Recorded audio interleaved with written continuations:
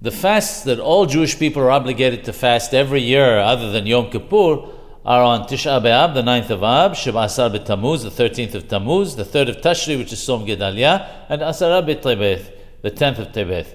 Through these fasts that were established by Razal, our rabbis of blessed memory, we remember what befell us, and we comprehend, we understand that our sins are what brought this exile upon us.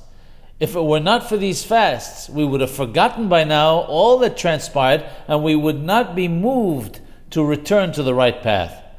As a result of these fasts that return every single year, however, we're conscious of the fact that repentance, teshubah, is the remedy for all that has befallen us. And it's through this that we will merit to receive all the good of this world and the world to come, and see the coming of Mashiach Tzidkenu. May it come speedily in our days. B'mera b'yameinu.